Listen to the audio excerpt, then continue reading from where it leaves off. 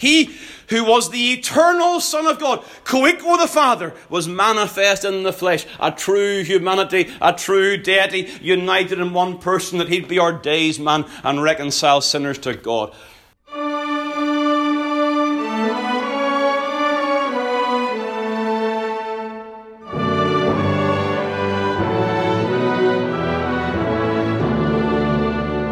Good afternoon. You're listening to Let the Bible Speak. Let the Bible Speak is the radio ministry of the Free Presbyterian Church. Stephen Pollock is the pastor of the Free Presbyterian Church of Malvern, Pennsylvania. Thank you for joining us today as he opens the Word of God and lets the Bible speak.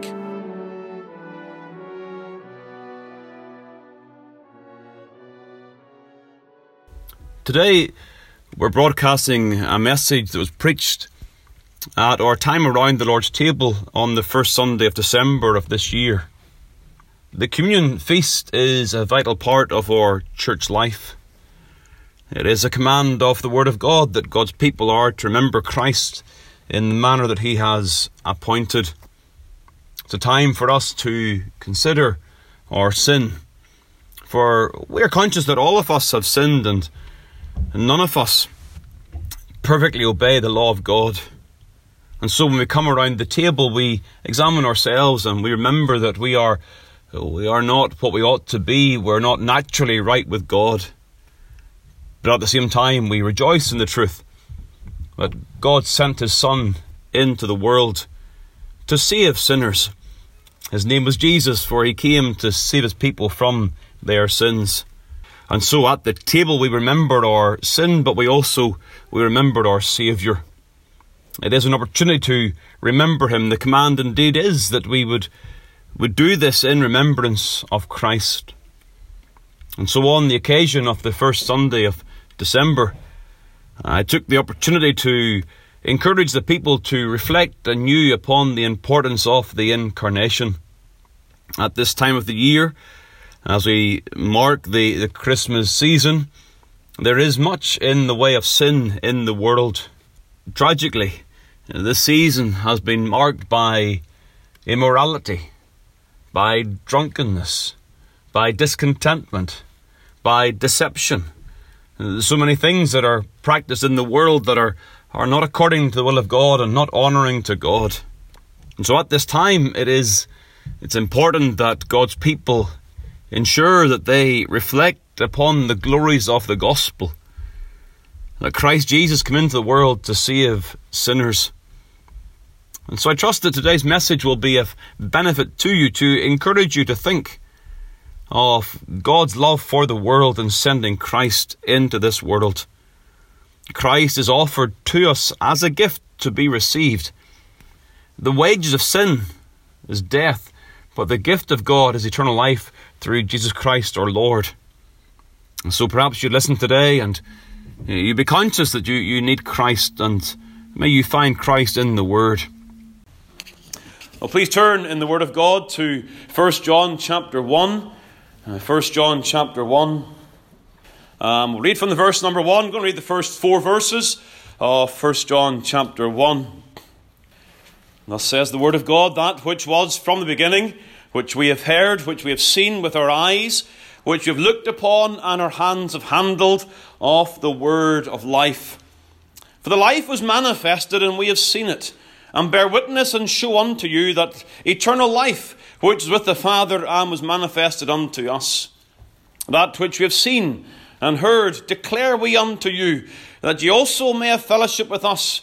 And truly our fellowship is with the Father and with His Son, Jesus Christ.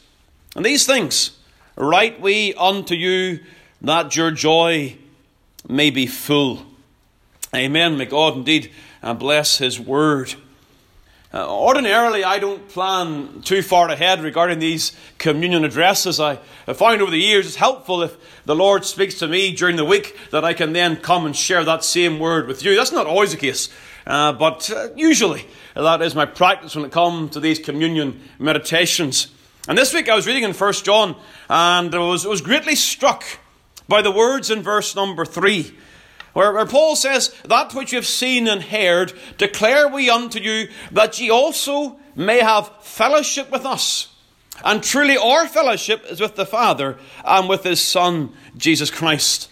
And of course it is the concept of fellowship that immediately comes to our minds. We call this ordinance the Lord's Supper, or sometimes we refer to it as the communion feast. It's a feast that is marking fellowship. I said already in my address this morning that fellowship is amongst ourselves as the family of God's people. We must do all we can by God's grace to remind ourselves that we do not partake alone. We fellowship together, and John is here saying that they would have fellowship with us. There's this horizontal fellowship. But he makes the point immediately that the fellowship of the saints is a fellowship that rests in the gospel.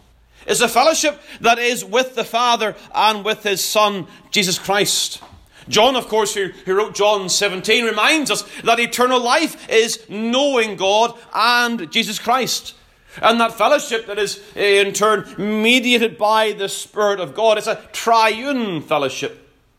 And so fellowship is the blessing of ours that God is pleased to meet with us. We are an impoverished people if we forget the blessing of fellowship with God.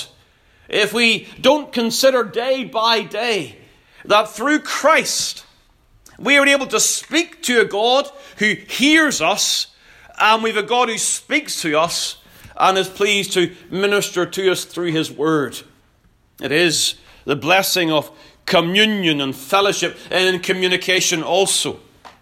But this week I've also been conscious that today is the first Lord's Day of December. And December comes around every year, ordinarily that's the case. And we delight as again we can think about God's goodness over the past year. But it's also a month that is dominated by the consideration of what others would call, and some would call in the world, in the church, the Christmas season. Once you hit December, your minds immediately go towards that time of year. Marked again in the world and in the church. But of course, in the Christian church, there are a number of differing opinions regarding the marking of this season. There are some who choose to treat December 25 just like any other day of the year. And for them, they choose not to mark the Christmas season in the church calendar.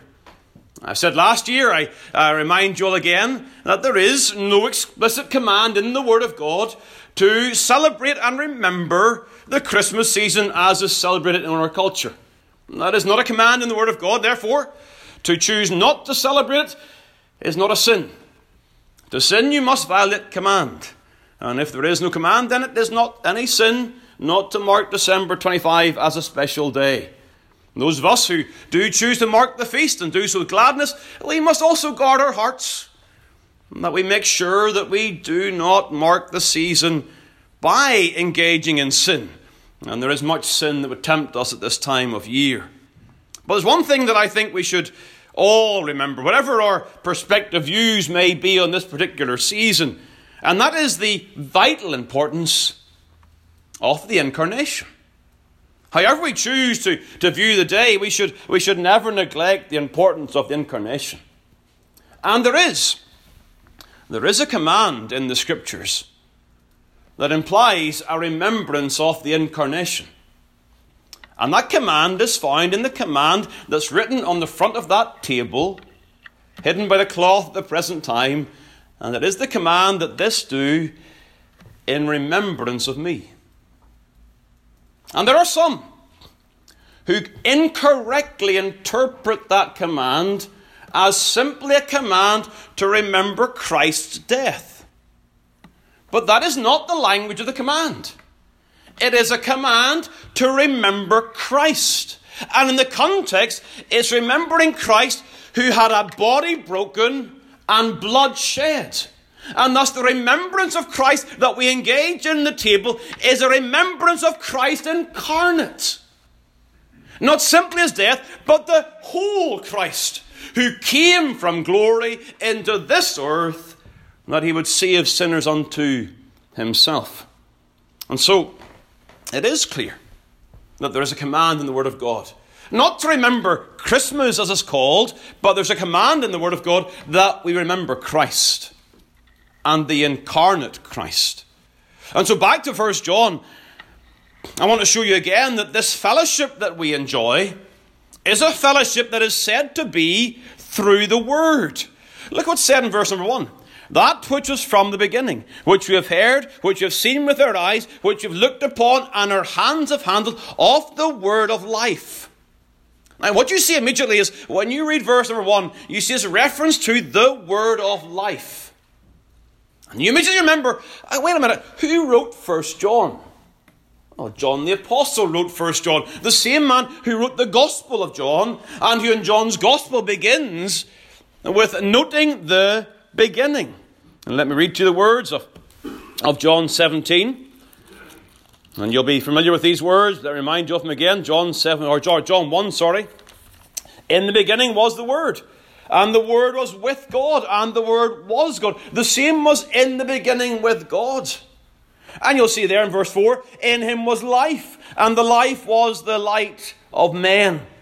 And so John, who begins 1 John with the beginning, and the Word, and life, and light, use exactly the same terms when he comes to write his first chapter of his epistle. The Word, the beginning, life and light. And you'll see in verse number 2, life was manifest, and we have seen it and bear witness and show unto you that eternal life, which was with the Father and was manifested unto us. And so John, without any explanation, uses three separate terms for Christ. He refers to Christ as the Word of life, as simply the life manifest in verse 2, and then eternal life, verse 2, and the latter section. All of those things, the Word was manifested, life manifested, eternal life manifested. And of course we understand, Jesus himself in John 14 refers to himself as the life. And it's through the Word and through the life and eternal life that we then have this fellowship. Verse number 3. That which we have seen and heard declare we unto you, that ye also may have fellowship with us. And truly our fellowship is with the Father and with his Son, Jesus Christ. So what I'm saying to you is, very simply, that the word of life that's in view here is the means whereby we come to a fellowship with God. In simple terms, we fellowship with God through Christ Jesus. He himself is the one who mediates our fellowship. He secures our fellowship through his life and through his death, so that we fellowship with the Father and in turn with the Son himself, who brings that fellowship to pass. So I thought we'd spend some time just meditating upon these words for a season as we come around the table. Note that the Word was manifested. The term is used twice in verse number 2. It speaks of something being shown, revealed. Something that is already, but something that is shown. John uses various terms in verse number 1. That which we have heard. There's audible communication. That which we have looked upon. There was a physicality that could be identified and seen. And our hands have handled. Now, prior to the incarnation, there were pre-incarnate appearances of Christ, where Christ came in the Old Testament and was seen and was heard. But John's adding to that with the sense that our hands have handled. He's emphasizing the physicality of the word of life being manifested. These things are uniquely true of the Word incarnate, the Word that was made flesh, heard, seen, especially handled. He's emphasizing the physicality of the manifest Word. That was crucial in John's time. Turn over to chapter 4. 1 John chapter 4 and the verse number 1. Beloved, believe not every spirit, but try the spirits whether they have God, because many false prophets are gone out into the world. There's a danger of false teaching in the early church. Hereby know ye the Spirit of God. Every spirit that confesseth that Jesus Christ is come in the flesh is of God. And every spirit that confesses not that Jesus Christ is come in the flesh is not of God. The error that was at stake in the early church, as John writes, is the error that denied the true humanity of Christ. Oh yes, the deity was also under attack, but uniquely at this time, there was an attack upon the humanity of Christ. And the false teachers held the view that Jesus simply appeared to be a man. The Greeks had no trouble with believing that God would come down and appear in the world, but not really take on true humanity. And so they denied that he came in the flesh. And so John's defending that as he opens the word. He said, we have heard, we have seen, and we've handled. This is a true man, the word that was manifested. But in the second place, the word was glorified. The word was glorified. Now, I'm not referring to what happened to the word after he dies upon the cross and is ascended into glory. I'm using the term in light of what is said in verse number 2, that the eternal life which was with the Father.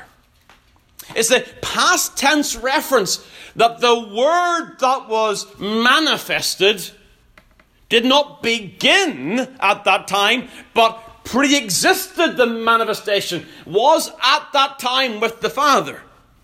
Now, I'm not dividing the Trinity. That's the indivisible union of the Godhead, the Father, Son, and the Holy Ghost that are not divisible. I'm not denying John chapter 1, where it describes Christ as being in the bosom of the Father, even though the Word has been made flesh. I'm using the term in light of what is said in John chapter 17, where in John 17, Christ says, and now, O Father, glorify thou me with thine own self, with the glory which I had with thee before the world was. So the glory that Christ knows after his death is a glory that he had before his incarnation.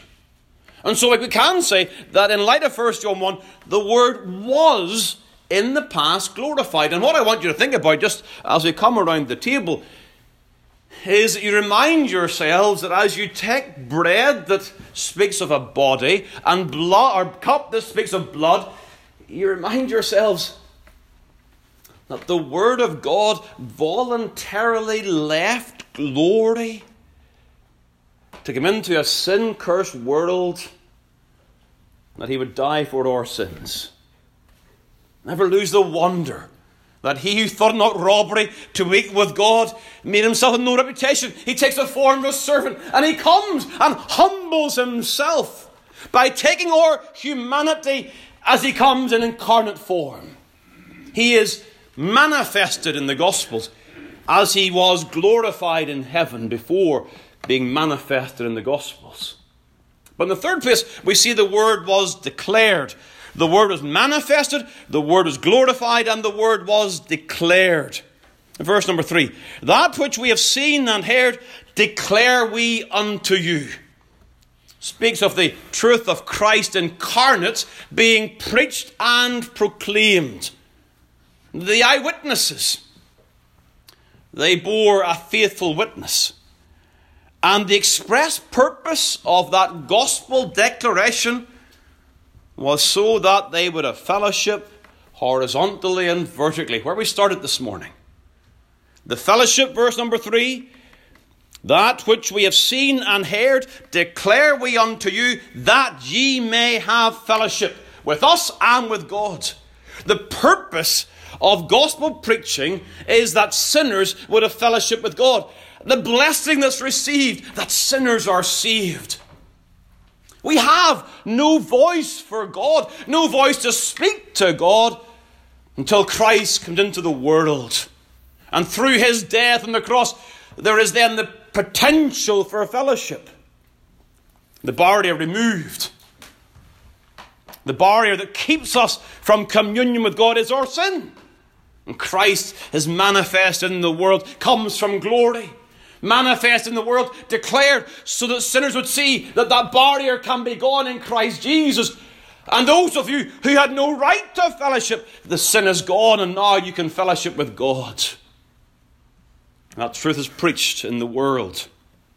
And so as we come around the table again this morning, as we think about our fellowship, I want to mention 3 words of application. It is our right, it is our duty to delight in the truth of Christ's incarnation at all times.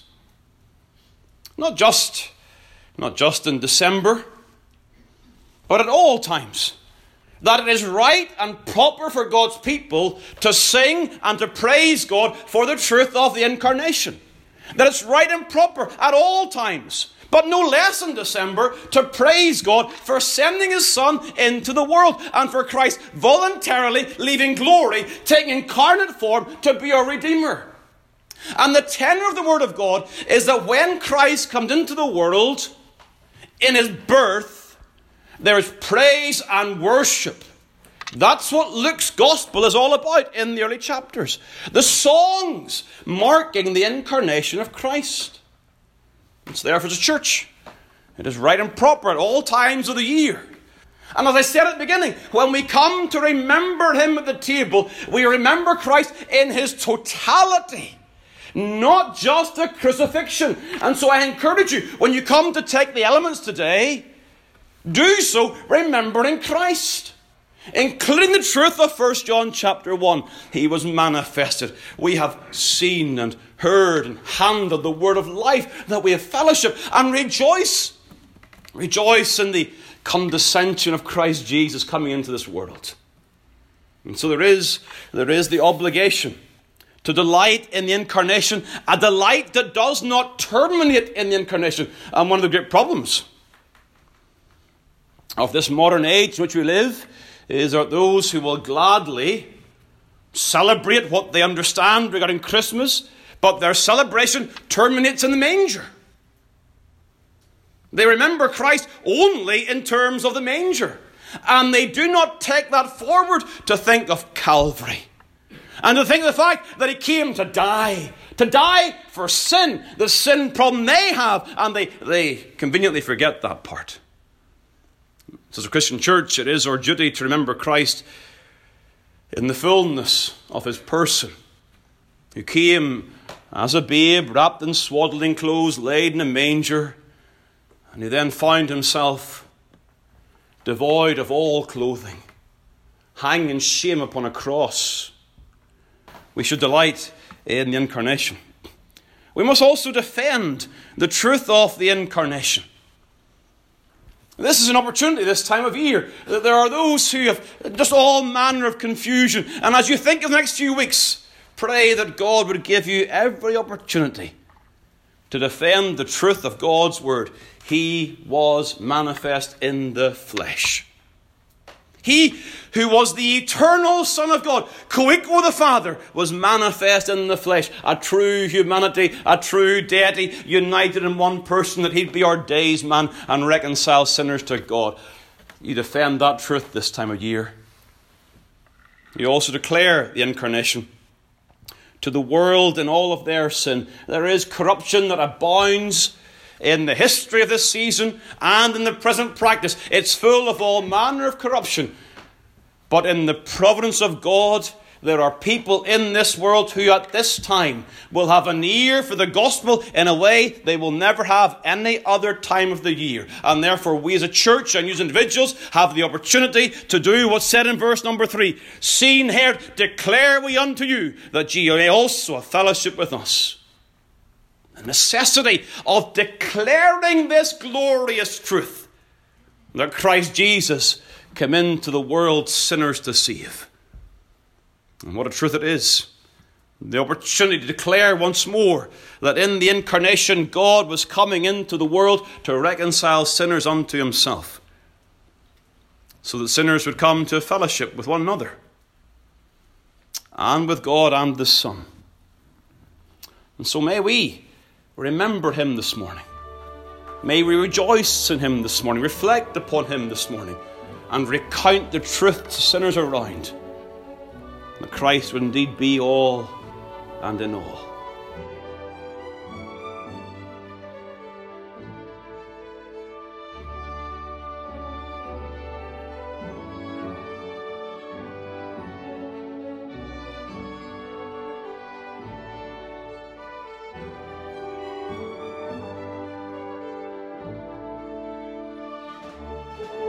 Thank you for taking the time to listen to this episode of Let the Bible Speak from Malvern Free Presbyterian Church.